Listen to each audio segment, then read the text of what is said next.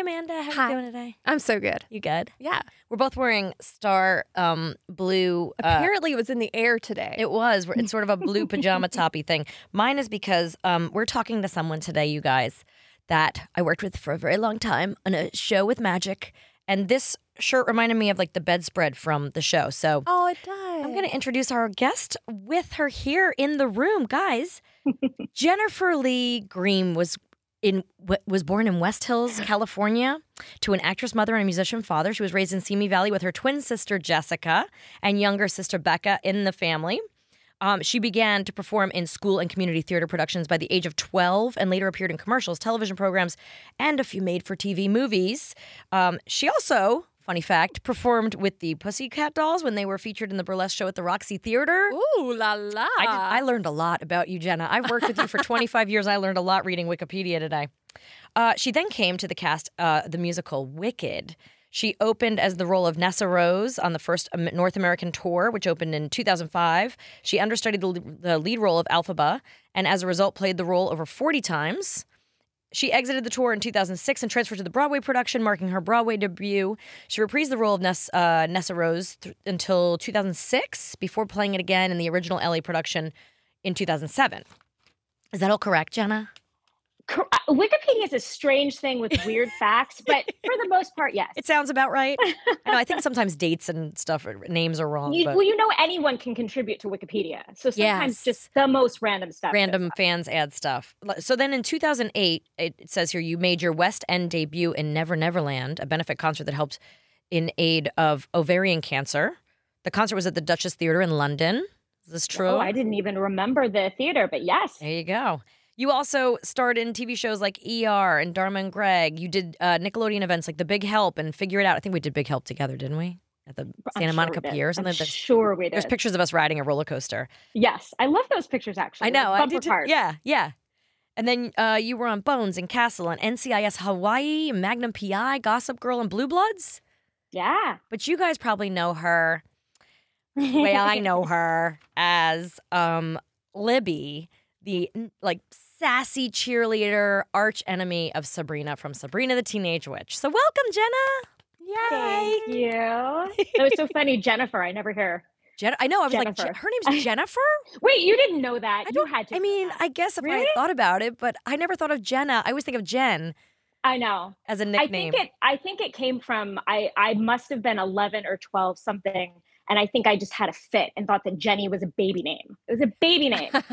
And so somehow, I don't even know where it came from. And I think also in elementary school, Jennifer was such a popular name. So it was like there were 6 Jennifers in class.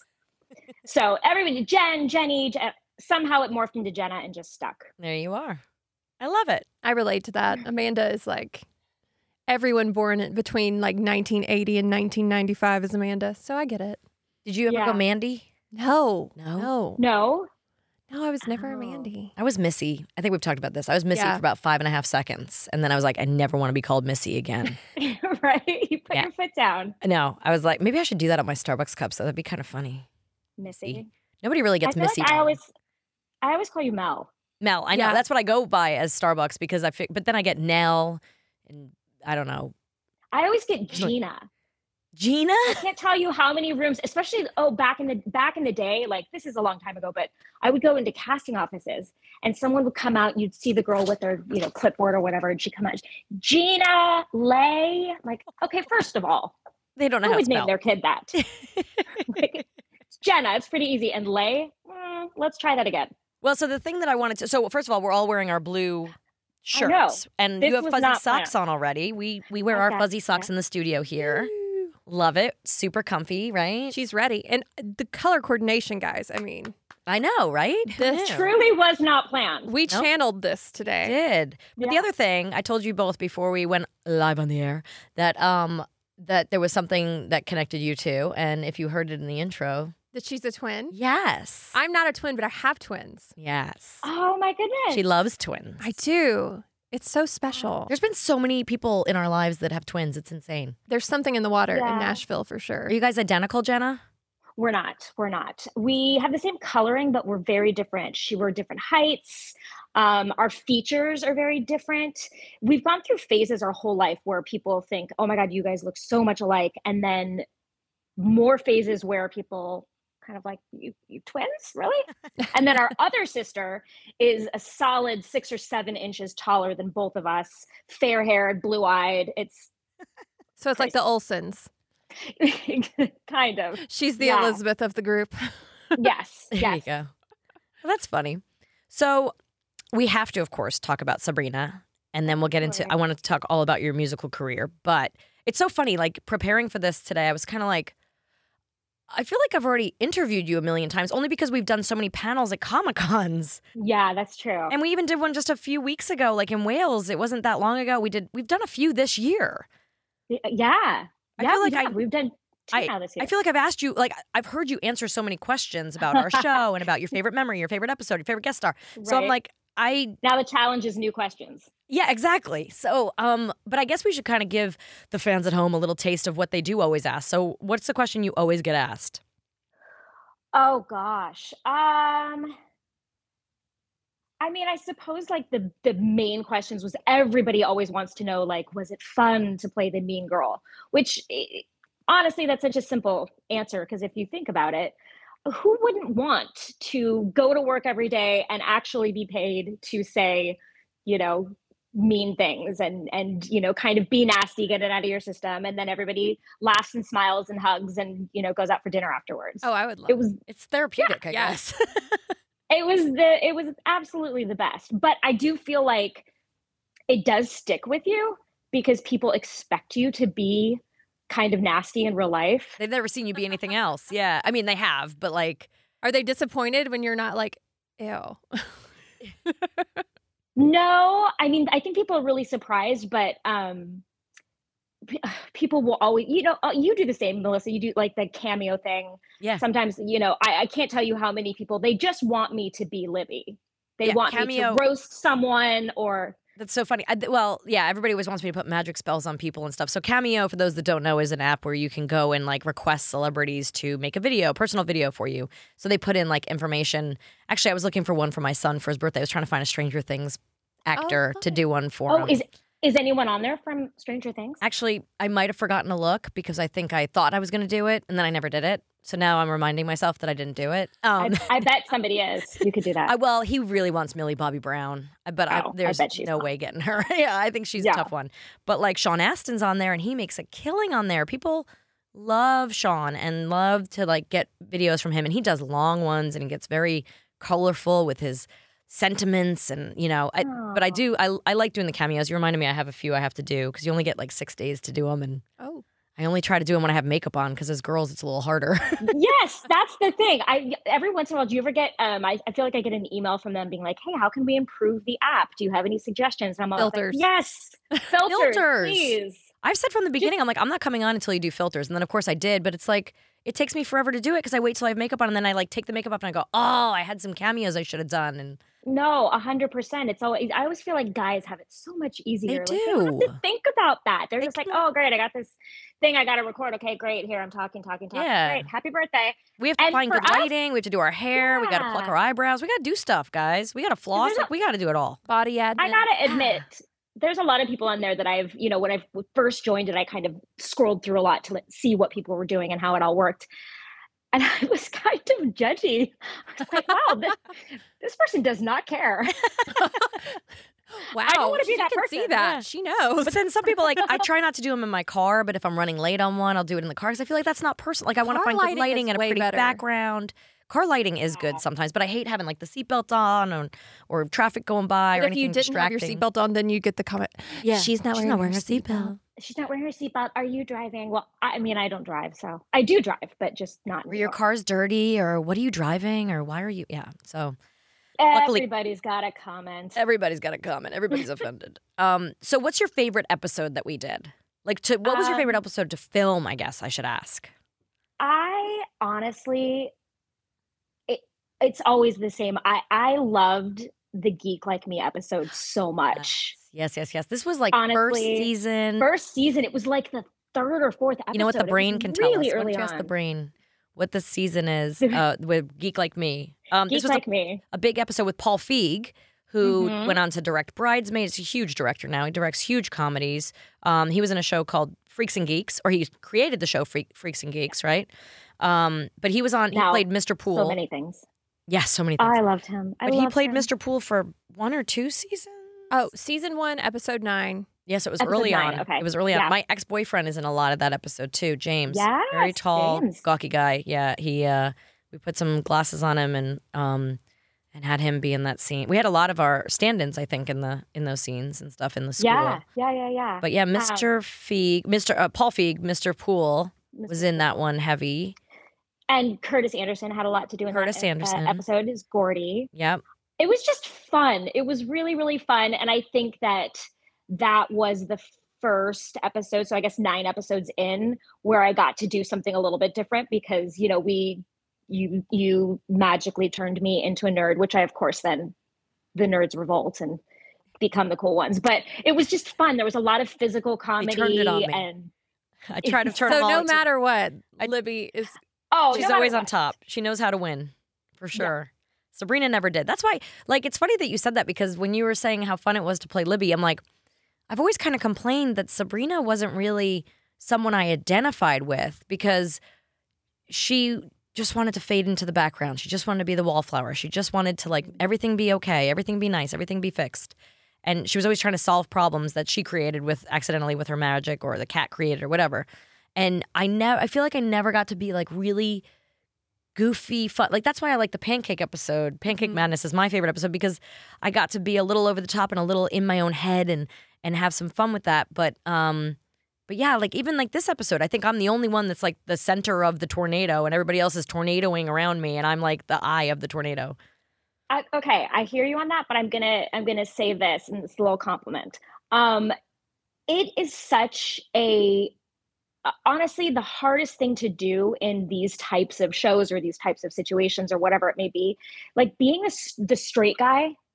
When there's so much going on around you with these characters that are big and flashy or, you know, whatever it is an art form to actually hold down the fort and just be kind of like, I mean, I feel like that's an old term of being like the straight guy, but like a lot of people can't do it. You'll morph towards something else or you'll be way too big but having that balance when everything around you is chaos, like that's truly an art form. Thanks. Well, I always say thank you. I really appreciate that.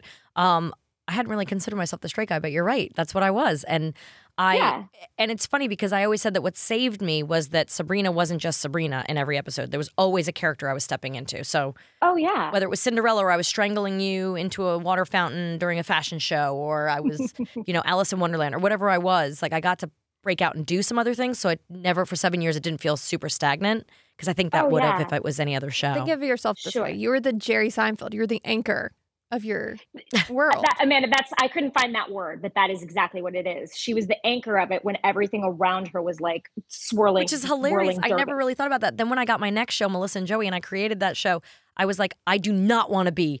I need to be the tornado. I need to be the one causing destruction and being stupid funny. And like, I was like, fair enough. I do not want to do that again. Like, I was like, I will not be the straight man again. But yeah, so that's like, now I'm like, anytime I'm creating something, I'm like, or looking at a project, I'm like, I don't want to be the one that's like, guys, it'll be okay. Why are you like this? What's going on? What is like one of your best memories from being on set? Oh gosh. I mean, we were so young. You had, I mean, obviously you'd done Clarissa before and so much other stuff. And I had been, I mean, according to Wikipedia, I was acting for a long time. But, you know, I was very shy as a kid. I think being a twin is a weird thing. I'm sure, Amanda, what I'm saying is probably going to ring true to you and what you've noticed with your kids. But being a twin, it's like, it was almost as if you never had your own identity. The girls are here, the girls this. I mean, our names were Jennifer and Jessica, and I swear even family members couldn't get it right. Jessifer, Jenica, like it was always, so it just became the girls. And my sister actually had such a boisterous, like very energetic personality. And I did kind of fade back a little bit. I always let her kind of take the lead. And I loved, you know, I would tag along and follow her lead, but I wasn't really, people think of actors all the time as though we're just these, loud, notice me, let me sing and dance for you. And that's not the case a lot of times in your real life, where a lot of times we kind of get involved with acting because it is a cool thing where you're getting to do something where you aren't yourself. Right. That's true. You get to like break it down. Like you get to kind of break out of your kind of introvert person to pull out that extrovert, but it's not you, it's someone else. So it's okay. You get to become someone else. And I think that's what appealed to me. I loved the fact that I could, read these lines and play these parts, and I could totally be somebody else for a day. Not that I didn't like who I was, it was just fun. And I really, fell into it. And so, but I still was, later teens before I started doing it professionally. I grew up in Southern California, so luckily there was a lot available to me theater-wise. There was great theaters in, the Ventura County area that I grew up in, Los Angeles. And so I always kind of worked and did it. But Sabrina was really like my college. So many people go to college to study acting, to study theater, to study, film and TV, whatever it may be. That kind of was it for me. So I learned so much. You learned on the job. Set. Yeah. Yeah, exactly. It was a good set to learn on. We had some, not only did we always talk about the amazing guest stars and the amazing opportunities, but the fact that we knew we had job security for a few years, and that we knew we were going through a fourth season when we were in the second season. I remember auditioning for it. I already knew that the show had been picked up for a season. So the nerves and everything that went into we didn't do a pilot, right? I was thinking about this the other day. I'm like, I should know this, but it's been so long now.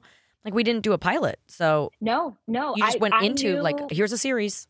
Wow. Yeah, I knew going into the auditioning process that if I got the job, it was going to at least be a season's worth of work, which was mind-blowing. It's so rare that those things happen. Like, it's so rare you don't do a pilot and wait 6 months to find out if you have a show. And then it's so rare that you have a back end. It's so rare to know you have another season ahead. And we got like blessing after blessing of like, you guys get another season. Now we're going to give you 2 seasons. Now, and it was like, wait, we're not doing, 13, we're doing 21. Yeah. Like, it was just. Oh, and then there was the year there was a writer's strike looming, and they were like, we're actually going to do like 28 this season. So we popped a few more. Wow. I think so. I think it was like the 4th season or so. I just remember they were like, we got to do a few more. Remember we did like, were you there when we did like bottle episodes? Like, we would do on Fridays, we'd add a scene or two, and all of a sudden after like 12 weeks, we'd have another episode done. Like, they would add just like little scenes. It's actually a way to screw the crew over so you don't have to pay them. Sure. Because they're already on set and you're just filming along. Actors luckily and directors have different contracts, so we get paid per episode, whereas the crew gets paid per hour. So per hour. Basically, they're not paying for the crew or the soundstage for an extra week or two, but you get 2 extra episodes done at the end of the year. So they're banking it. Yeah. It's one of the ways the networks really screw you. But I think for me, I think that I had heard, as you all do, like being a young actor in LA, you hear horror stories. You hear about, huge personalities and people, oh, this show, I love this show. Oh, did you know that everybody hated each other? You hear these stories about sets and casts where they're like, oh, they're best friends. No, they're not. But that really was the case. Like, everybody was kind and nice and fun. We were friends. We all got along. We were fun. all really good friends. You had just moved to LA to do the show. Oh, yeah. And I had really just moved, like, where I grew up is a solid 45 minutes from the city without traffic. So I actually had to move closer to the city because it was too far to commute. So I didn't have a ton of friends yet in that area. So we really I think Nate too. Didn't Nate come from? Yeah, I think Nate got an apartment around the corner from mine, I think. We all kind of lived near each other. And then at one point I moved and you and I lived on the same block. Oh, yeah. A couple apartment buildings down from each other. And we just had and we would like do stuff we get done so late on Friday nights, but if we didn't, we'd go shoot pool or we'd go do something. There was we were young and it was our college years, it wasn't let's go home and go to bed. No, it was like, let's go. What are we doing, guys? The bars close at 1:30. What can we do? If your doctor can recite every line from the movie Ferris Bueller's Day Off, but can't remember your name, it's time for a new doctor. with ZocDoc. Yeah, it's a great movie, but ZocDoc makes it easy to find quality doctors in your network and in your neighborhood. Before you book any brunch, you pore over lists and lists of reviews, right? Mm-hmm. So why not do the same when you're booking a doctor's appointment? Finding the right doctor is just as, if not more, important than finding the right plate of Eggs Benedict. With ZocDoc, you can see real, verified patient reviews to help you find the right doctor in your network and in your neighborhood. After all, plus, with real, verified patient reviews, you can find the right doctor for you, one that actually remembers your name. Mm-hmm. ZocDoc is a free app that shows you doctors who are patient-reviewed, take your insurance, and are available when you need them. Go to ZocDoc.com/WWB and download the ZocDoc app for free. Then start your search for a top-rated doctor today. Many are available within 24 hours. That's ZocDoc, ZocDoc.com/WWB. ZocDoc.com/WWB. Yeah, it wouldn't be like, okay, that's an hour for lunch and everybody would go their separate ways. It'd be like, okay, where do you want to go get something to eat? Yeah. Or I remember there was like, all the guys played hacky sack. Do you remember that? Yeah. And so we would sit like out in the lot around the trailers and there would be like a big circle. And Are you everybody would, thinking be about eating lunch. okay, here's the weird thing. We started our first season was at Universal Studios. And I Yeah.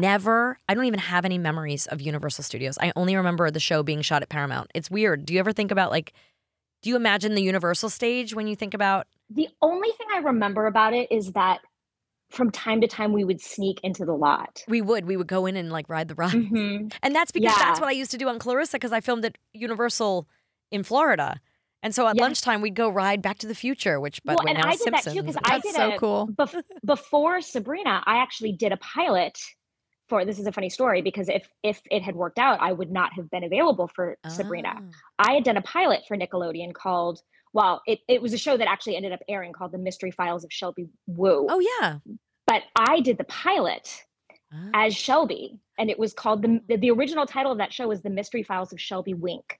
Oh. And I was Shelby. Oh, that's And so I filmed in a Universal Studios in Orlando. And it was a huge deal for me. I mean, I was like maybe 18, yeah. 19. And this whole experience and leading this show. And I had such an amazing time filming the pilot. And then same thing, I waited and waited and waited. And then finally got this phone call saying, hey, the show's going to go, but not with you, which was devastating. Yeah, I bet. But I understood they changed the whole premise of the show. Yeah. They had Pat Morita from The Karate Kid came on, and he ended up playing her grandfather, which originally it was me and my dad and my little brother. So it was like the whole family. Everything about it changed. But if that show had gone with me, I never would have even auditioned for Sabrina. I wouldn't have. So it was like everything works out for a reason. But I loved that lot in Florida. Yeah, that lot in Florida is really great because there. it's small. It's like a smaller. Well, you know Orlando well, Amanda, but it's like a smaller world. Universal in Hollywood is huge and it's up a hill, and there's just to get to Jurassic Park, you've got to go down 8 escalators or some crap like that. Like me and my kids usually race up the stairs and see who can be not winded the soonest. Yeah, that wouldn't work out for me. I do remember the shooting for that year at Universal. It gave me my little lie that I would tell about what I did for a living. Because I don't know why I always felt weird. The first year the show was on, I always felt weird if people are like, "Oh, what do you do?" And I'm being like, "Oh, I'm an actor." And then I still don't say it. Oh, I still won't say it. I don't know why. I always felt so weird about it, and I'm still kind of that way too. When people try and get you to rattle, I know you. What have you been in? Like, no, please don't make me list my resume. If you know, I will say yes. But I hate it when people try and get you to rattle off your. Oh, I resume can't for stand. them. Actually, what is the second after Sabrina? What is the other thing that people mostly recognize you from? What's the second one? I mean, honestly, it's different worlds because the musical theater world that are fans of that type of stuff will always be like, oh, know me from Wicked. Or there's this actual show that I did before Wicked, which was called Bear, which became this kind of cult classic. It was kind of like the pre-Spring Awakening, but it was this show that I actually moved to New York to do from Los Angeles. And it was this teenage angst rock opera show that kind of had this sad, unceremonious death that it was supposed to transfer. It was all this stuff. And then the show ended up dying, which is why I auditioned for Wicked and then ended up doing that. But I remember being on tour with Wicked and being at stage doors, thinking I'm in the hugest show there's ever been and it's wicked. And people were like, Bear changed my life. Oh. It's really, so I still get people being like, oh my God, you're the girl from, and you think you know what they're going to say. Yeah. And they're like, Bear. Oh, that's so cool. So that's a weird one. But I used to tell people that I drove the tram at Universal. Oh. People asked me where I worked. That's a I would great say, one, I actually. work at Universal. Well, it's not a lie. Pursued it. Exactly. Because we did. We shot the show at You Universal just know you Studios. didn't drive the tram. Yeah. Yeah. So I said, oh, I work at Universal Studios. And if they pushed it, I'd be like, oh, I drive the tram. That's amazing. That would actually be a fun job, I think. Driving the tram. The noise, though. Those things are so loud. They are loud. That's true. And you have to go through some of those tunnels and things shake you up. Yeah. That would be the only negative. What about driving the boat at the Jungle Cruise? Like, that'd be kind of fun, too. But what if you're I always think about that. I'm like, what if I'm in a bad mood? Like, what if those people are just having a terrible day? You got to. That's like our job. You got to turn it on, and Amanda. they got to get up there and do it. Hey, you were a PTO president. It's like being the it's like walking into the PTO when your kids are puking at home. It's like you got to turn it on. You got to just be there. You got to be. What is PTO like PTA? Oh, PTA. Yeah, it's the same thing. Yeah, parent-teacher organization instead of parent-teacher association, right? Yeah. Yeah, I never know. Different schools call it different things. It's like HOA or co-op. Yeah. Same thing. All the same thing. Oh, is that what a co-op is? Okay, good to know. Yeah. I never understood that term. I'm like, wait, what? I think it's kind of for just like apartment buildings. I don't know if it's just a New York thing. Oh, I gotcha. But so let me ask you, who was your favorite guest star? Because I mean, we've mentioned so many in our many panels at many Comic-Cons, and we'll be at 90s guys. We'll be at Comic-Con 90s Con in Hartford, Connecticut again in March. So you can come, and we've got another special guest coming with us. So usually it's been you, me, Nate. No, did Nate? Yeah, Nate was there last year. That was the first one he joined us on. Yep, Caroline and Beth, and Hilda and Zelda, Harvey, me, Libby, and this year we have Salem coming. We have Nick Bakay. Oh, we're coming in 90s. We're all going to be chopped meat. Everybody, every time we go to these things, they're like, "Where's Salem? Where's Salem?" Yeah. So, are people going to be disappointed when it's a human? No, because here's the weird thing. I was thinking about that. Like, you think they know, but voiceover artists get. I mean, they get the. Like, people love voiceover artists. People don't get to see them. Oh, yeah. That's true. So maybe that's what it is. And his voice, the novelty of the visual. That's true. His voice is, I mean, the same. He didn't do anything to his voice. That is his voice. He read it at a table read, and he was one of our writers. And they were just kind of like, they couldn't find anyone, and they were kind of like, you want to do it? And he was like, okay. He's like, eggs. No, I don't know. I can't do the cabin. Eggs. Yeah, no.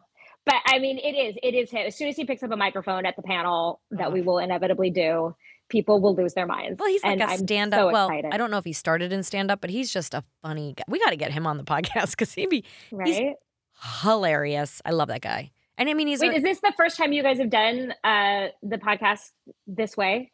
Like without Zoom, someone in-house? I think it's the third time we've done a Zoom. Okay. Yeah, we did one first with, time in a few seasons though. Yeah, we haven't done it since like second season maybe. We had Garcelle and Bouvet, Tara. and Tara Strong. You know Tara.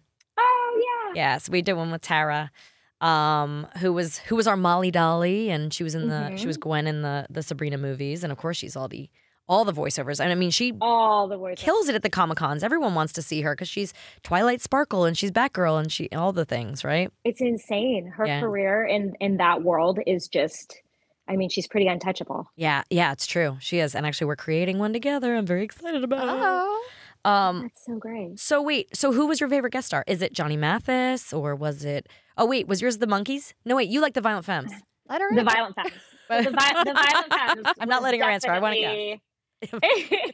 So, I mean, for me, because we weren't really on set very much if we weren't involved. So a lot of like the like crazy, super cool, like I don't want to say old school, but you know, older than us, a generation above us or whatever that would come onto the show, the Raquel Welch and the Barbara Eden and Dick Van Dyke, all of that stuff. Yeah.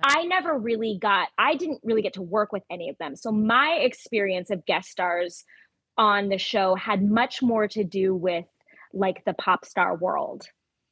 So when they came, because a lot of them came to the high school, Backstreet Boys and NSYNC and the Violent Femmes. So it was like I was kind of in the music section of our guest stars. That's true. And so because you go up to the Violent, like I don't remember. I wanted the Violent Femmes. They were my first concert. But I loved their music, but I don't remember interacting with them at all. But you did because you had scenes with them. Yeah, but didn't you were in that you were with us. I was there, but I think I I don't know. Maybe we need to watch this episode and do a rewatch episode because Right? I think you're I at remember like we all ended up in a car together and we were going to the thing. So, and then you go up and get their autograph or something, but I don't know what I did. And it was, do you know what episode it was? It was when we had Hilda and Zelda as teenagers. Oh. Did you and I go with Hilda and Zelda? So I think I don't know how we ended up together because, you know, as Libby would say, I'm not. Yeah. So I don't know how we ended up in like going together to something, but all of us were there. Gordy was there. Chris was there too. Yeah. So we all ended up somehow at this event, and it was but I definitely did have like more interaction with them, and that was a dream for me because we all loved them. Oh, loved them. I think I was too shy to talk to them, or I just didn't have enough scenes with them where I felt like I couldn't. Same with Blondie. Blondie was there at my request, and I don't remember I've had more conversations with like Betsy Johnson because I wore her clothes than with Blondie, who I worked with on the show. Like, kind of weird, but it is intimidating though, because you'd think, it's so funny now that I've been doing a lot of guest star work and I'm coming onto other people's sets just for 1 week. I always like look at it and think, okay, all I want to do is assimilate into their set. They have a well-oiled machine. Like I can do my job the best way I can do it. If I show up, I hit my marks, I say my lines, I don't cause any, delays or problems, and then I'm out. And if I can, but imagining that it was our show. So we were the ones that were there every week. So you'd think that we would have more kind of like bravado or whatever to talk to, but we were kind of like still giddy whenever someone cool would come. We were, but we also had each other. So in a way we didn't, I feel like if I didn't know what to say to them, I could fall back on talking to the crew, talking to the cast. If I didn't feel like I could go up to them like confidently, I feel like I shied away a little bit, which is weird thinking about but that's me and what my personality. We did that. You'd think that we would have had a bit more.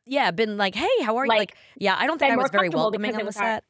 I think I was more embarrassed a lot of the time than welcoming. I don't think it came across as though you weren't friendly. Yeah, no, I hope not. But I don't think I walked up to people like, hi, welcome to the set. I'm Melissa. Like, I don't think I felt like that felt businessy to me, and I wasn't a businesswoman. Yeah. Like, it just felt weird. No, because we were also very young, so that's. Yeah. I feel like that's more of a persona someone who would have been a decade older than us might have taken on. That's what Beth and Caroline did. That's true. Hi, I'm Beth. Like I could see Beth going, hi, I'm Beth. How are you? I'm that person you can always count on though. Like if you're nervous to go up to somebody, just tell me. Yeah. Because I will do it. You'll shove me up there. Well, if you won't do it, I will walk up to them and be like, hi, come with me. Come meet this person. Yeah. And I'm never afraid. It drove Logan nuts. But see, I'm not, if it's someone I don't like, I did it with Daniel Radcliffe with our makeup artist, Erin. Like, she wanted to meet Daniel Radcliffe at a Harry Potter, and I was like, well, I don't have an affiliation either. Like, he seems cool. Harry Potter's awesome, but, like, I don't care what he thinks of me. But she was like, don't. And I was like, come on. And I was like, hey, will you meet my friend? And he's like, oh my God, I grew up on you. I love you. And I was like, oh, thank you. That was so sweet. But this is my friend Erin. And like, it was okay for me to do for her. But it's kind of like you can do it for your kids. I can do it for anyone. Yeah, like I'll do it for you. You do it for me. That's fine. Okay. But I was so proud of Logan one day, finally, after years of me being that person. He's like, no, don't bother them. I'm like, oh, I'm going to bother them. Here we go. One day we were at Hamilton in New York. And it was like an afternoon show. We didn't really expect to see anyone. We were just there for the show. And at intermission, Logan gets up, goes to the restroom, and I'm just sitting there looking around, and I noticed Steven Spielberg in front of us. And you went up to Steven Spielberg? No. Hang on. Okay. So I text Logan, and I'm like, just want to make you aware, Steven Spielberg is here. And this is like Logan's idol. This is the man who inspired him to go to film school and to get into media and all this. So he's like, are you serious? I was like, I'm like 97.7% sure. And he's like, okay. So he comes back. It goes dark again. Show ends. I'm picking up my bag off the floor and getting my playbill and everything. I look up and Logan's gone. I cannot find him. Suddenly I spot him. He is down beside the stage and he is talking to Steven Spielberg. Oh my gosh. And I was like, I've never been more proud in my whole life. Beeline for him. And it just worked out so well because he was wearing Jaws shoes. What's the Vans? The Vans with the jaw? Yeah. Oh yeah, my kids have those. And so it was a big day. And but cute. I was like, I have finally It's happened. Yeah, there you go. I've rubbed off. You rubbed off on You it. groomed him well. And then I failed as a wife and forgot to take a picture of the whole situation. Oh, So- you know what though? I keep no. telling my kids sometimes things have to happen without a picture. And you know what? We'll always have that memory. It doesn't mean it And didn't happen. I witnessed it. I can back it up. He did meet him. Yeah. And he was so my kind. and it was a God. great experience. That's So. nice. Well, All the speaking things of that we did Broadway, not get pictures of. Yeah. I know we didn't have cell phones. We We had didn't- Polaroids. Yeah, like we just didn't. We had Polaroid cameras, so sometimes we get a Polaroid. And where the hell are those right now? Rotting in the bottom of a shoebox. Yeah. Oh, I'm going to pull those out. I'll pull those out for everybody someday soon. We should put some on I set. have a We need a couple. set I have a redesign. couple. We do. I have these random Polaroids from, remember when we did that 17 magazine photo shoot? Oh, It was like yeah. a prom thing. I randomly found a couple Polaroids from that. Oh, wow. Oh, that's Yeah. so I have fun. boxes of photos somewhere. I just haven't pulled them together yet. Like, I keep moving things Did into you send boxes them and to the moving. UK?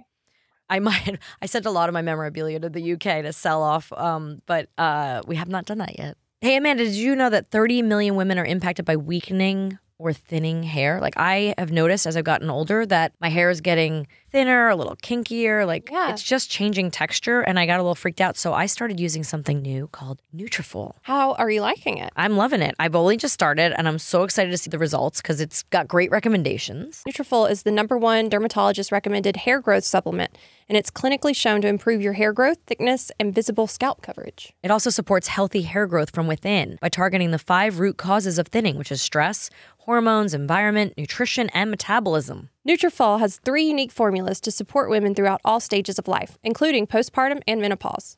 Each formula is physician formulated using natural, drug-free, medical-grade ingredients in consistently effective dosages, so you can get the most reliable results. In a clinical study, 86% of women reported improved hair growth over 6 months. 3,000 plus top doctors and stylists recommend Nutrafol as an effective and high-quality solution for healthier hair. And you too can grow thicker, healthier hair, and you can support our show by going to Nutrafol.com and entering the promo code WWB, like What Women Binge, to save $15 off your first month subscription. This is their best offer anywhere, and it is only available to U.S. customers for a limited time. Plus, free shipping on every order. Get $15 off at Nutrafol.com, spelled Nutrafol.com, promo code WWB. And thanks for supporting our show, Nutrafol. Someday you guys will be able to get some of my memorabilia out there. Right. But Jenna, tell us about, Okay. let's talk about Wicked. Let's talk about your Broadway Yeah. time. Let's talk about, and there was a show you did recently. I was trying to remember the name of it that you finished a few years ago. I did the last show I did here in New York. I mean, well, pandemic kind of brought everything to a screeching halt. But the last show I did before the pandemic hit was a revival, the New York revival of a show called The Marvelous Wonderettes, which is just a sweet little, like, it's a show our parents would kill for. It's all 50s and 60s music. It's like just this sweet little jukebox musical with 4 girls, and the plot is super thin. It's really just designed to string all of these amazing songs together. But I did that for about a year and a half here in New York, and it was just a fun thing to do. It was something that kind of fell into my lap, but we did it right on Theater Row on 42nd Street, and it was just fun. You know, it's funny because I feel like career-wise, it's weird because people will always say to me, they're like, "Oh, but you don't do TV and film anymore. You're a Broadway girl now." I'm like, well, no. I mean, there are some people who only do television, film, and have never done any kind of theater or Broadway. And there are people who only do Broadway, but there are a lot of people who, you know, I don't have a favorite medium. You I like them all, diversify. and they're all just very, very different beasts. So I just like cool projects. Yeah. I'm not really picky. I grew up, you know, loving musical theater. So the fact that I did end up getting to come to New York and do it was so unreal and amazing. But I really do kind of just go back and forth. But it's been such an amazing experience to, you know, and I live here now. I've been in New York 10 years now. So wait, so tell me, here's the thing. I have never, you're going to kill me. Everyone is about to probably hate me, but I've never seen Wicked. Can you? Is that insane? How? I've never seen That's a Wicked. little insane. Well, I know what we're doing on our next trip. Yeah, I don't know why. It's like I spent a lot of years with musical theater when my sister was singing in a few plays, or friends were. So I saw Les Mis 12 times. I saw Miss Saigon 20 times. I saw The Who's Tommy a million times. Yeah, like I've seen Anything Goes. And I did the Los Angeles production of. Oh, you did? Emily, my little sister, played Little Tommy on the Broadway production. Not the original. Like it was an LA revival in 2008, I believe, is when we did it. It was an insanely cool production. It's such a great play. That one I don't know, but Wicked. But you know the Who, their song, their album of Tommy. It's like a rock opera. Oh, okay. And so they made it a play. That turned into a stage musical. Yeah. Yeah, and it was and it's incredible. It's like it's about a pinball wizard who's deaf, dumb, and blind. A little boy who witnesses something traumatic. I've seen the video version. Movie version of this. Probably. My sister and I used to listen. My parents were big hippies, so I listened to the Who's Tommy all the time. And then for my sister to get the part of Little Tommy, there were 4 little Tommies every night. So the little girls, and they were always girls. Yeah, and they had to cut their hair into bowl cuts and then dye it jet black. So me and my boyfriend, who had a bowl cut with black hair, used to pick her up on the subway up on 44th Street and take her down to our apartment in the village. And she probably looked like our daughter. She's 10 years younger than me, and even though I was like 18 and she was 8, it probably looked like our daughter in a weird way. She has my face but his hair. So it was super weird. But so she was playing Tommy, and that was a fun one to be a part of. But those are the plays that I've seen. But so tell me, anyone that might be out there like me that doesn't know Wicked, tell us a quick little log line. I mean, Wicked is you might actually be the only person I think who does not know what Wicked is. But to appease you, I'm kidding. I'm kidding. Wicked is basically kind of the story of what if what you think you know about the Wizard of Oz was not actually the real story. So it is about the witches behind the Wizard of Oz. So Glinda and Elphaba, which would be who we know from the Wizard of Oz as the Wicked Witch of the West. And it starts with them entering university or college and butting heads, being forced to be roommates. And they're not sisters. No. Oh, I thought they were sisters. Okay. No, they're honestly, Glinda, the good witch, is kind of the mean girl, and Elphaba is the outcast because she's green. And then they discover that she actually does have magical powers. And then and it's very much a play on politics as well. Like the book is 1,000,000 pages and is insanely political and so in depth. It's a very rough but challenging and interesting and kind of eye-opening read. But it basically Wizard of Oz starts about 3/4 of the way through Wicked the musical. Okay. So it's basically, what if the Wicked Witch wasn't really bad? She was just misunderstood. And then the reasons why she's doing that, you see the reasons behind why she did everything she did. And so then the character that I played, which is Nessa Rose, she is Elphaba's sister. She's her younger sister. Okay. She was born crippled, so she's in a wheelchair, but they refer to her as being, she's this beautiful face, but poor girl, she's in this wheelchair. So they call her tragically beautiful. So she is just, you think of her as just being this poor girl who's stuck in this wheelchair, and her sister's weird and she doesn't really want anything to do with her. And then something happens in the second act and she actually gets the ability to walk, and she becomes the governor of Munchkin Land and has a lot of power, and she abuses her power. And so Nessa Rose is actually the sister that the house falls on. Oh. So that's where the wait, tights did you just spoiler alert? Did you just spoiler alert me? Everyone has seen this. Everyone. Don't worry. Nothing. They call her the Wicked Witch of the East. Oh, okay. So it's the Wicked Witch of the West and the Wicked Witch of the East. But so I played Nessa Rose full time, but I also and they don't do this anymore. I think when years ago when I did the show, my original auditions for the show had all been for Elphaba, and so then when I didn't get that role, they kind of came back and said, would Jenna be interested in auditioning for Nessa Rose? So I went back in again for literally like a 2-minute long audition. It was so quick because I'd been through so much of the process already that the director was like, I don't need you to sing. It's fine. We just want to see these scenes. Because they'd heard me sing all of the Elphaba stuff, which is so much more. So I ended up getting that part. And then a couple weeks later, before we started rehearsals, they kind of came back and said, would she be interested in understudying the role, which is not something I'd ever really done before. Yeah. So it was very daunting and scary to think of understudying. Yeah, understudy. That's what I've done a lot on Broadway was understudy. And it's tough because you're oftentimes, well, were you just understudying just Elphaba?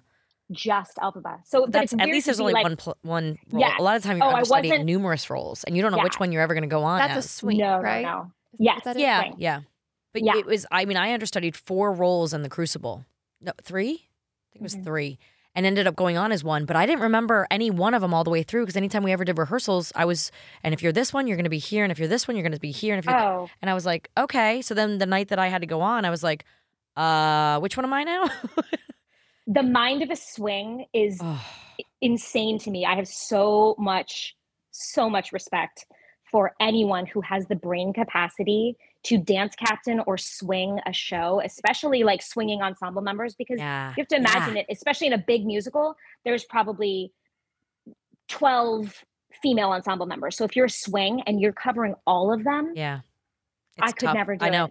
When I went on, it was like it's me and Michael York, Martin Sheen, and here I am on Broadway with them, and I'm like, this is a 50-person. This is a Crucible. Yeah. I'm the little one. I didn't know you did that. Crucible's one of my favorites. I was 16, and I was like, and I got called that morning. Hey, she's sick. You're going on tonight. Quick, go to Capizio, grab some slippers, and get over here because we got to rehearse. And I was like, yeah, I still have nightmares about it because I'm like, it's me going on set going, I don't know my lines. She's sick. What am I doing? Imagine how I'm feeling right now. I think I'm sick too. I can't do it. Get someone else. A funny story is that the first time I did end up going on for Elphaba was we had a whole situation happen before we'd even opened. And we opened the show in Toronto, which is where the tour opened there. So we'd been in Toronto for weeks already, rehearsing and teching, then going into previews for the show. And Stephanie Block, who was our brilliant Elphaba, had an injury. And so we ended up having to push our previews for a couple of days and get someone from New York to come out and help us and step in. And she did that for a week or two until Stephanie was feeling, better and they could get her back in the show. But I got a phone call, I think on our official opening night, which was a Tuesday night. And I got a phone call from our stage manager or company manager, one of the two, saying, hey, I just want to wish you, a great opening night, which I thought was so odd because I was like, wow, are they calling every cast member wishing them a happy opening? Oh, no. So she said, I just want to wish you a happy opening, have an amazing time tonight. And FYI, you're going to go on as Elphaba on Friday night. Oh. I had never rehearsed. And I wasn't even, they kept the rehearsals for the other roles closed. So the understudies weren't even in the room to just take notes, or I had not started rehearsals yet. So in 3 days, they taught me the whole show. Luckily, I'd been kind of doing my homework on my own during the rehearsal process and trying to memorize lines and learn music. You're a professional. I'd never sang through the songs with anyone other than the songs that I'd auditioned with. I didn't know the blocking. I didn't know anything. That gives me like palpitations. This is why, I'm like, oh God, I'm sweating. Broadway is. I don't even remember. I don't even remember it. But there's a huge thing, Melissa. It's very famous in Wicked. At the end of Act 1, Elphaba flies in the air, and it's the big defying gravity moment at the end of it. And it's just this probably the most famous moment from Wicked is at the end of Act 1 with Elphaba in the air with her broom just flying. Okay. And we called this piece of machinery we called it the cherry picker. But you had to get. You're doing the scene, you're doing the song, you run to the back, and you've got tights, green bodysuit, green paint, clothing, hat, wig, cape, broomstick, book bag, the magical book. You've got all this stuff. Oof. You have to run back, get in this contraption, make sure that none of the articles of clothing that you're wearing are caught in any way, because this thing closes around you. And if it's not closed properly, it won't work. It's designed, to be a safety measure. And then as you're still in the middle of doing all this stuff, it moves to the front. And then, she says, it's not her. She's not the one you want. It's me. And she goes up. that thing just did not lift. Oh, My first show on just didn't lift. And I'm like, oh my No. God, I've done something wrong. Oh my God, I've done something wrong. But you have to keep going. Oh, no. So we just finished it. And one by one, all of the cast members on stage just start, because they're supposed to be like, staring at her up in the air, contributing their parts at the end of the song. Yeah. And one by one, they just slowly start falling to the ground. So that they were And lower? like by the end of the number, every single cast member on stage was just laying on the floor with their hands up, trying to make me Look like you were further away. Oh, man. And, the curtain comes down and I'm like, oh, what did I do wrong? It ended up not being my fault. It was a mechanical mistake. Oh. But I was the first green girl to not fly in Wicked. I was the first one that had ever happened to. Now they have the whole like plan B safety measures. It opens up. She runs to the front of the stage, but it had never happened before. Oh, wow. Oh, my goodness. Crazy. Yeah. That's a great story. Well, so now we get to the part in our show where we ask you what you're into. Okay. What are you binging? Oh, gosh. You know what? I did not used to consider myself to be a binger. And then the pandemic hit and everybody started binging everything. But I was petrified of it because I thought if I just laid on the couch and watched TV all day, You'd waste that I thought I would like fall into this Great Depression. And so I still didn't do it. But recently, I don't know what's changed. I think I've had like a kind of crazy couple of months and I just love nothing more than just being home. And so I started binging. Well, also, you're missing out. Like, if you don't, I mean, we don't have the appointment television like we used to, but you also have if you're missing out on a few things, if your friends are watching something or you're talking to your best friend or your mom or whatever, and someone you're not watching what they're watching, you'd like to talk to them about it. So I feel like now it's acceptable because we have to watch some of the same things because nobody's watching the same things, Yeah, well, there's so much content. There's so much content. There's networks and streaming services that I've never even heard of that each have 25 scripted television shows. I'm like, what are all these shows? Well, that's why I wanted to start this podcast because I was like, everybody needs to talk about what they're like. I run out of ideas. I also can't watch everything, so I need Amanda here to watch some of the things, and I'll watch some of the things, and you watch some of the things, and then we'll all talk about it. So I'm late to the game, but recently I have been binging. Well, I caught up on Ted Lasso and Morning Show. Oh, so good. I haven't done Morning Show. Second season. How's second season of Morning Show compared to the first? I really like it. I think a lot of. I don't know that it's better than the first, but I did really like it. So, Melissa, I'm so excited for you. You've been really working hard on getting your immune system up and going really well and getting your body in shape. What's your secret weapon now? Well, I've been using AG1. Do you know AG1? I have heard of this. It's made by Athletic Greens. It's great. It tastes great. You do a scoop. Oh, no, because I know those veggie things can be not so tasty.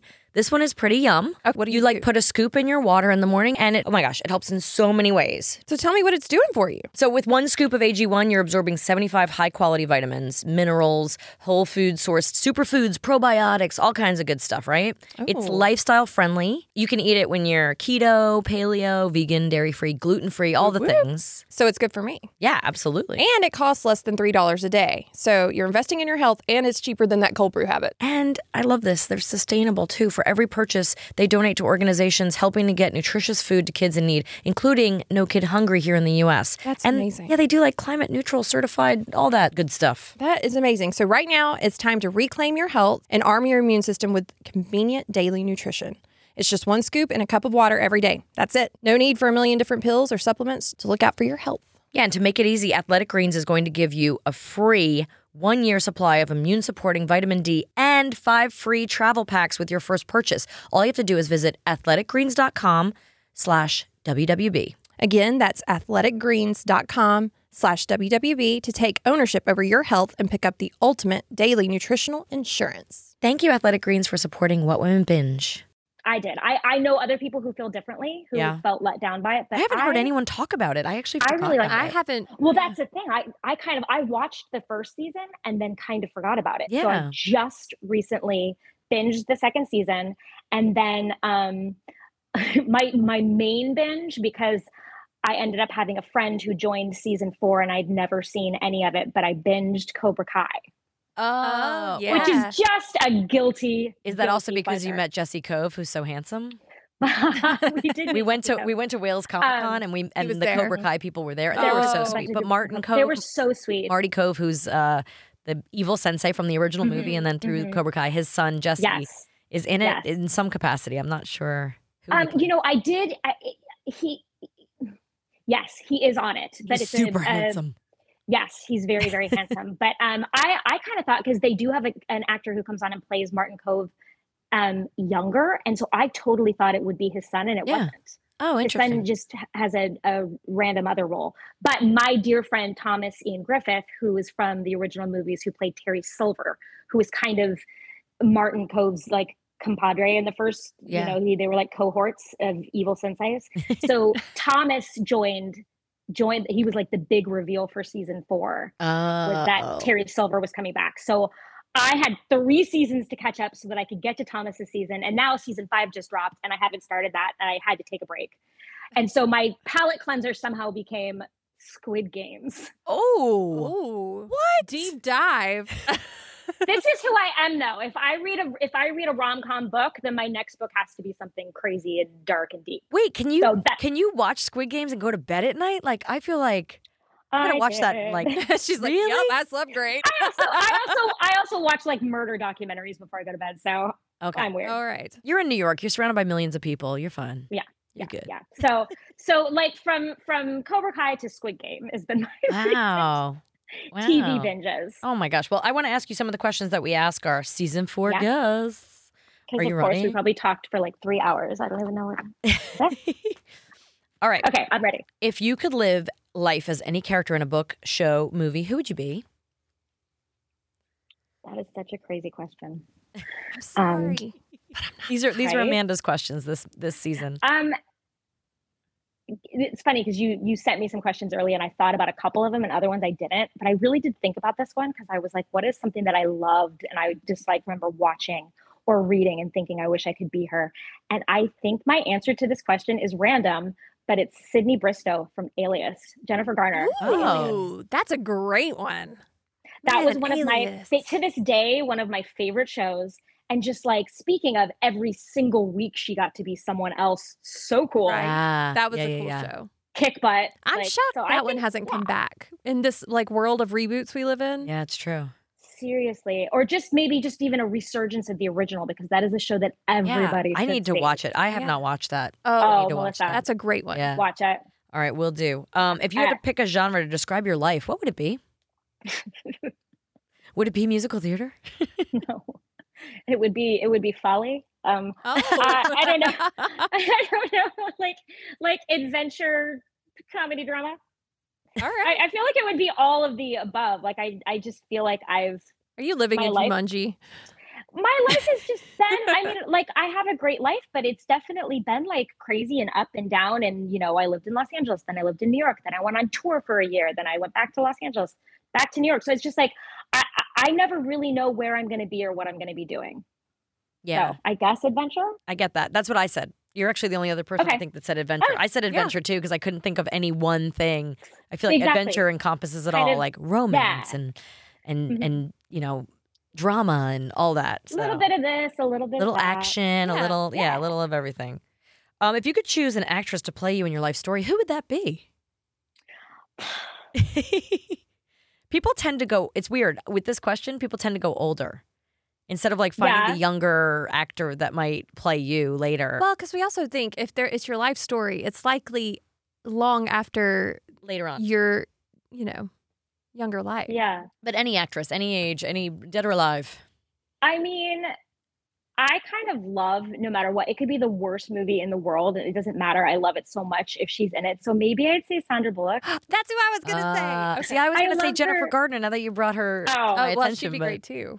But yeah, Sandra Bullock's one of my faves. I'd say Sandra Bullock because I mean, she's one of those for me. It doesn't matter what it is. I'll watch it. I'll love it. She's in it. It's true. And I just think she seems like she'd be like such a good friend. Like she'd be such a cool person to know. What's her most recent movie was really, I was. The jungle one, right? Yeah.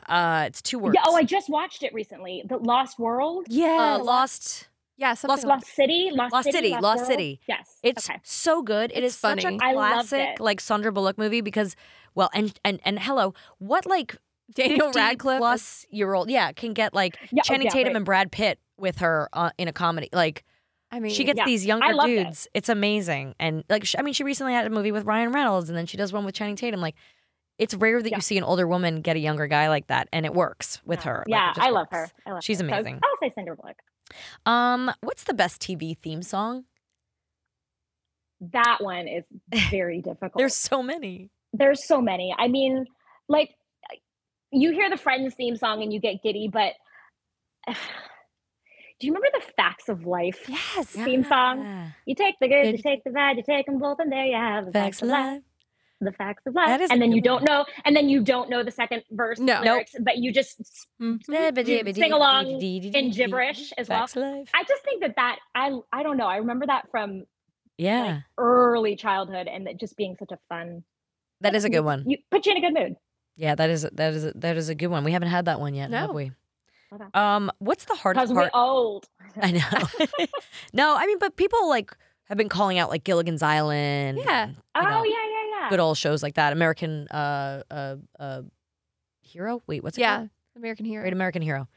What's happened to me? I can't believe it. Yeah, that one. Yeah, I think. Yeah. Because that was kind of like that became kind of like a pop song too. Yes, I feel like that's it became really popular. Yeah. Okay. And you know what? We've been watching again. We went back to the Wonder Years, and that's a great theme song too. Oh, that is. God, yeah. What I'm trying to remember. What would you do? Oh yeah. Yep. Which I probably just sang out of tune. So it's fine. We don't judge. What is the hardest part of your job? I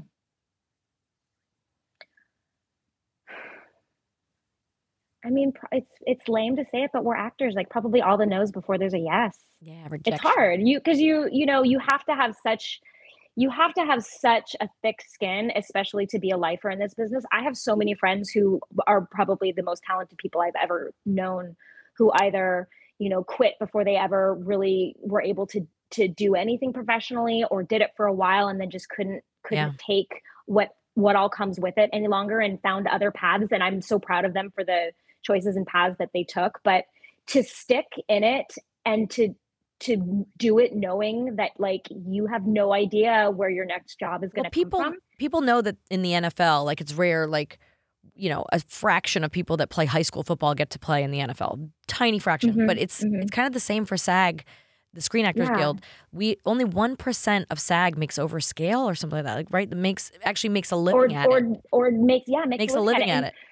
And I'm sure you know this as well, but like it's a huge misconception with people who are not in our industry. People think that you have like one great job, i.e. Sabrina, for a couple of years, a million years ago.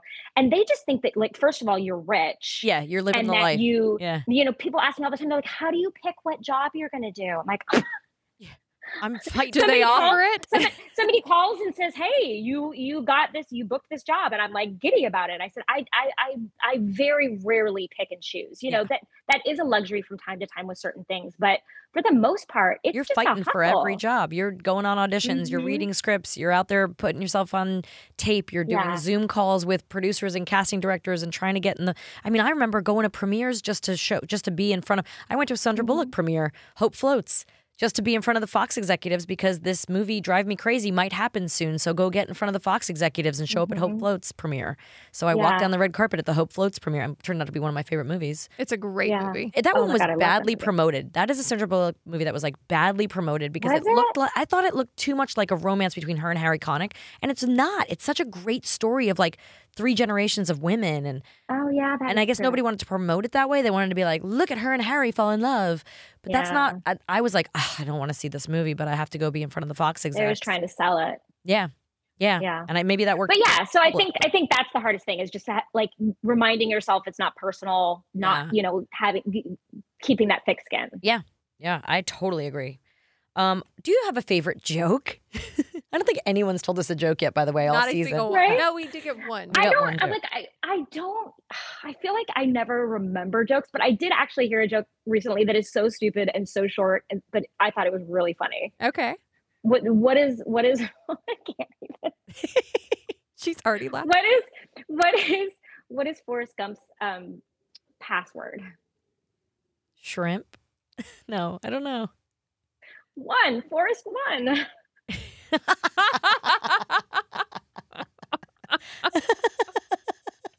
I love that you were laughing before you even said it. I just think it's so stupid. It's so funny. Who thinks of these? I don't know. I want to be the person who thinks this up. I know. I listen to like stand-up comedy all day long on the radio, and I always am like, oh, I got to remember this joke, or I got to remember that, or I got to tell Mark this. Never remember them. Never I can't even remember I the comic's name half the time, like let alone to I find it. only remember that one just because of like how because it's just so stupid.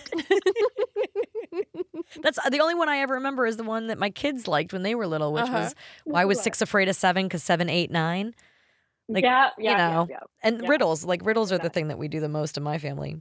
Okay, what movie, show, or channel do you turn on to tune out? Probably anything that is like I love reality stuff, but it's a different kind of reality. I've never seen a housewife or a Kardashian, but I love like cooking competition shows. Oh yeah, the Great British Baking Show.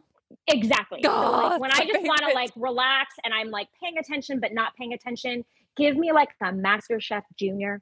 Or Mason wanted to be on that so badly. Just any of those kind of Chopped. Did you ever watch MasterChef when Leslie was on it? My stepdad was on MasterChef season something. I don't know. He was the Silver Fox. I did. Did Oh, absolutely. have you ever watched Is It Cake? I don't know why I'm obsessed. My kids are obsessed with this one, but I love it. No, and I know what it is, and I actually haven't watched that one yet. I think there's only a few of them. I know what it is. But it's funny. I know what it is. Yeah, but you're like there's watching. Also the one. There's also what's the one? Nailed it. Oh yeah. I like have to recreate something, but it's terrible. Oh, that's hilarious. I'd be great at both of those. Like, Is It Cake? Well, I can't make the cake, but Wait, I'll decide if it's cake. Did you see I think it was last year, or maybe it was even this year. Whenever, but when Elisa went on. Worst Chefs in America. Elisa Donovan, her co-star, who played Morgan in the later seasons of Sabrina. I was angry. What was she on again? What was it? What was she? What was the show? Worst Chefs in America. Oh yeah, Celebrity Edition. Because I remember thinking like that's the kind of show I need to be on.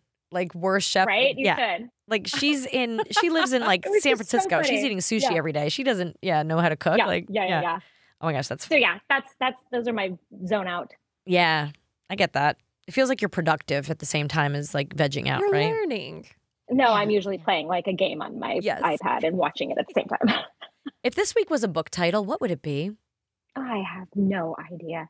Are we talking about my life or just the world in general? Your life.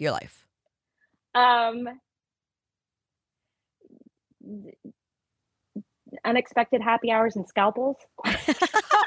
Oh no! Dare we ask?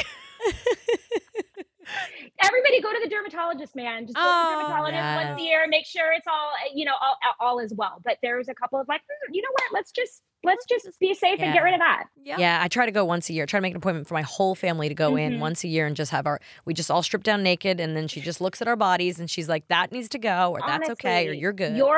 You're very freckled like I am. I am. And my kids are very dark. My kids are more dark, so it worries me that like they're like, I don't need sunscreen, I don't burn. And I'm like, no, we're going to the dermatologist. I'm olive complected, but I'm pale, and I'm very Irish and French and very freckled.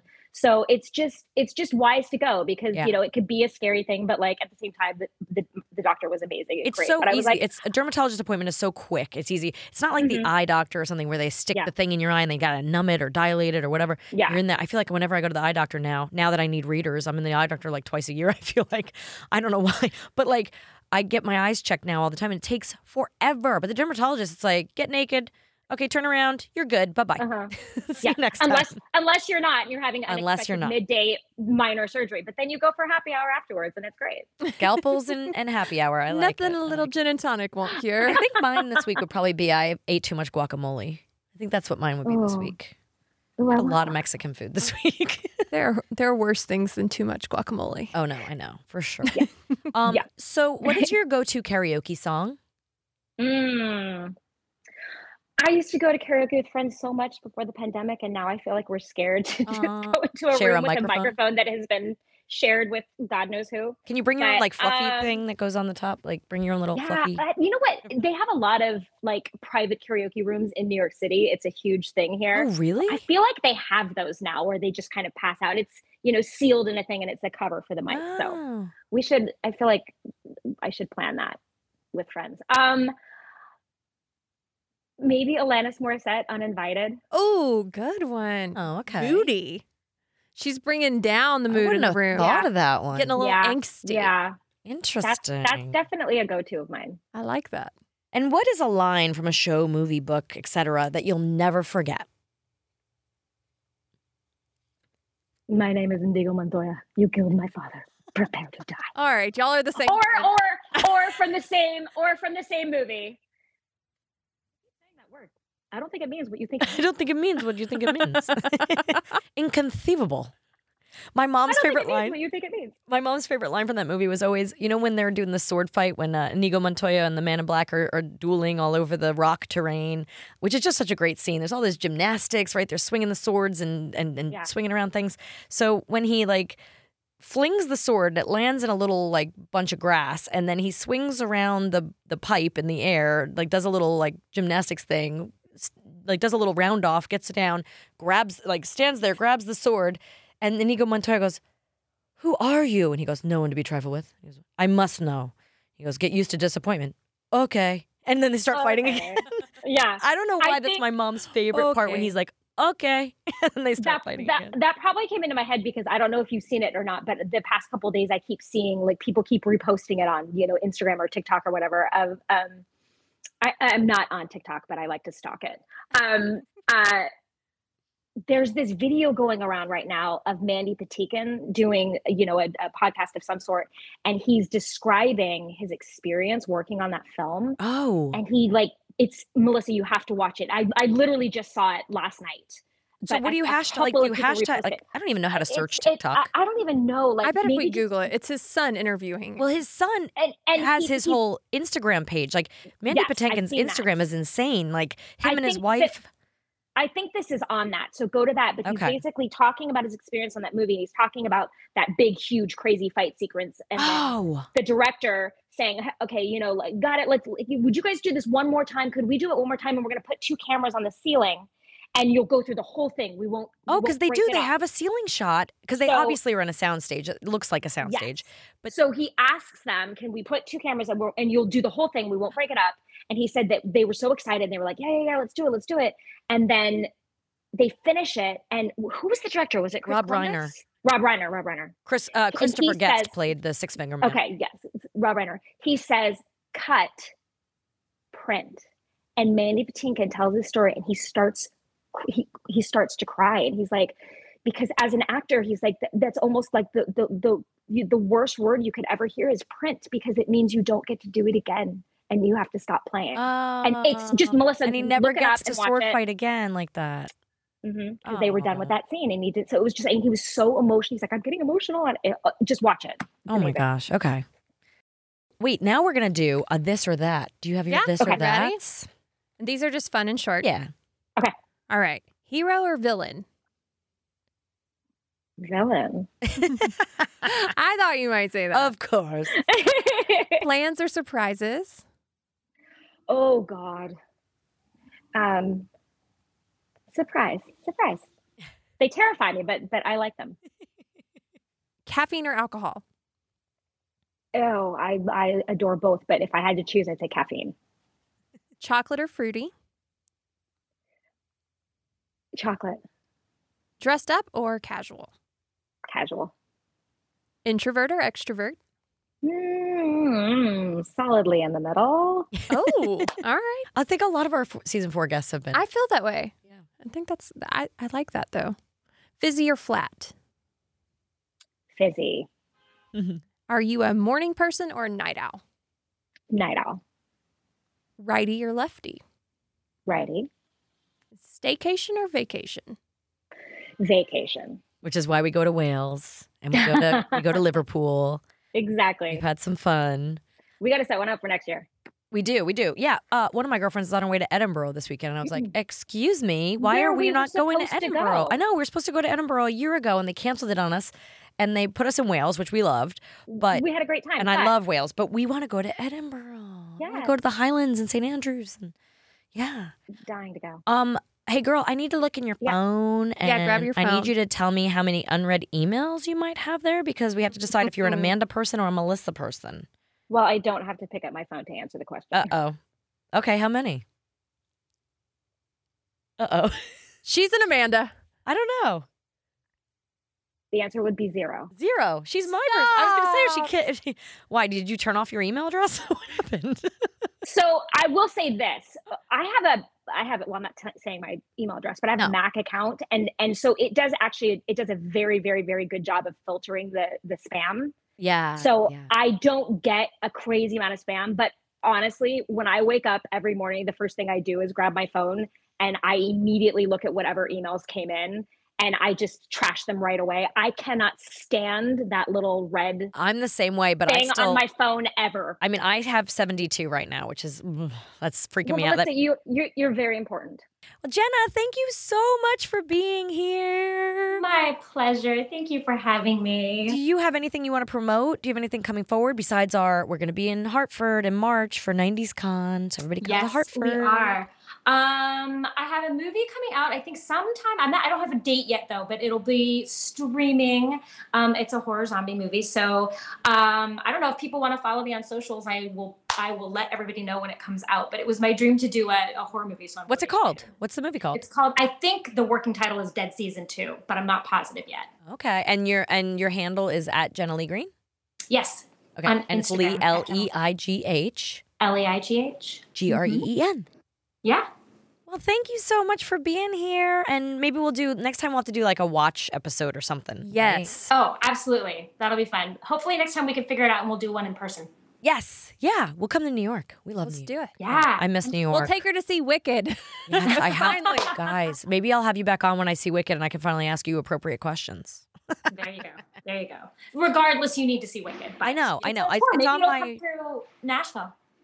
Oh, that's true. It did come to LA a bunch of times. I mean, obviously, and it played in LA, and I missed it everywhere. Like, I don't know what's wrong with me. I don't know what's wrong with me. I didn't watch TV. I didn't see Wicked. What happened? I know. My pop culture references are just all very much like alternative 90s rock. Well, love you, girl. Thank you so much. Love you too. I'll talk to you soon and hopefully see you soon too. Amanda, so nice to meet you. So nice to meet you, Jenna.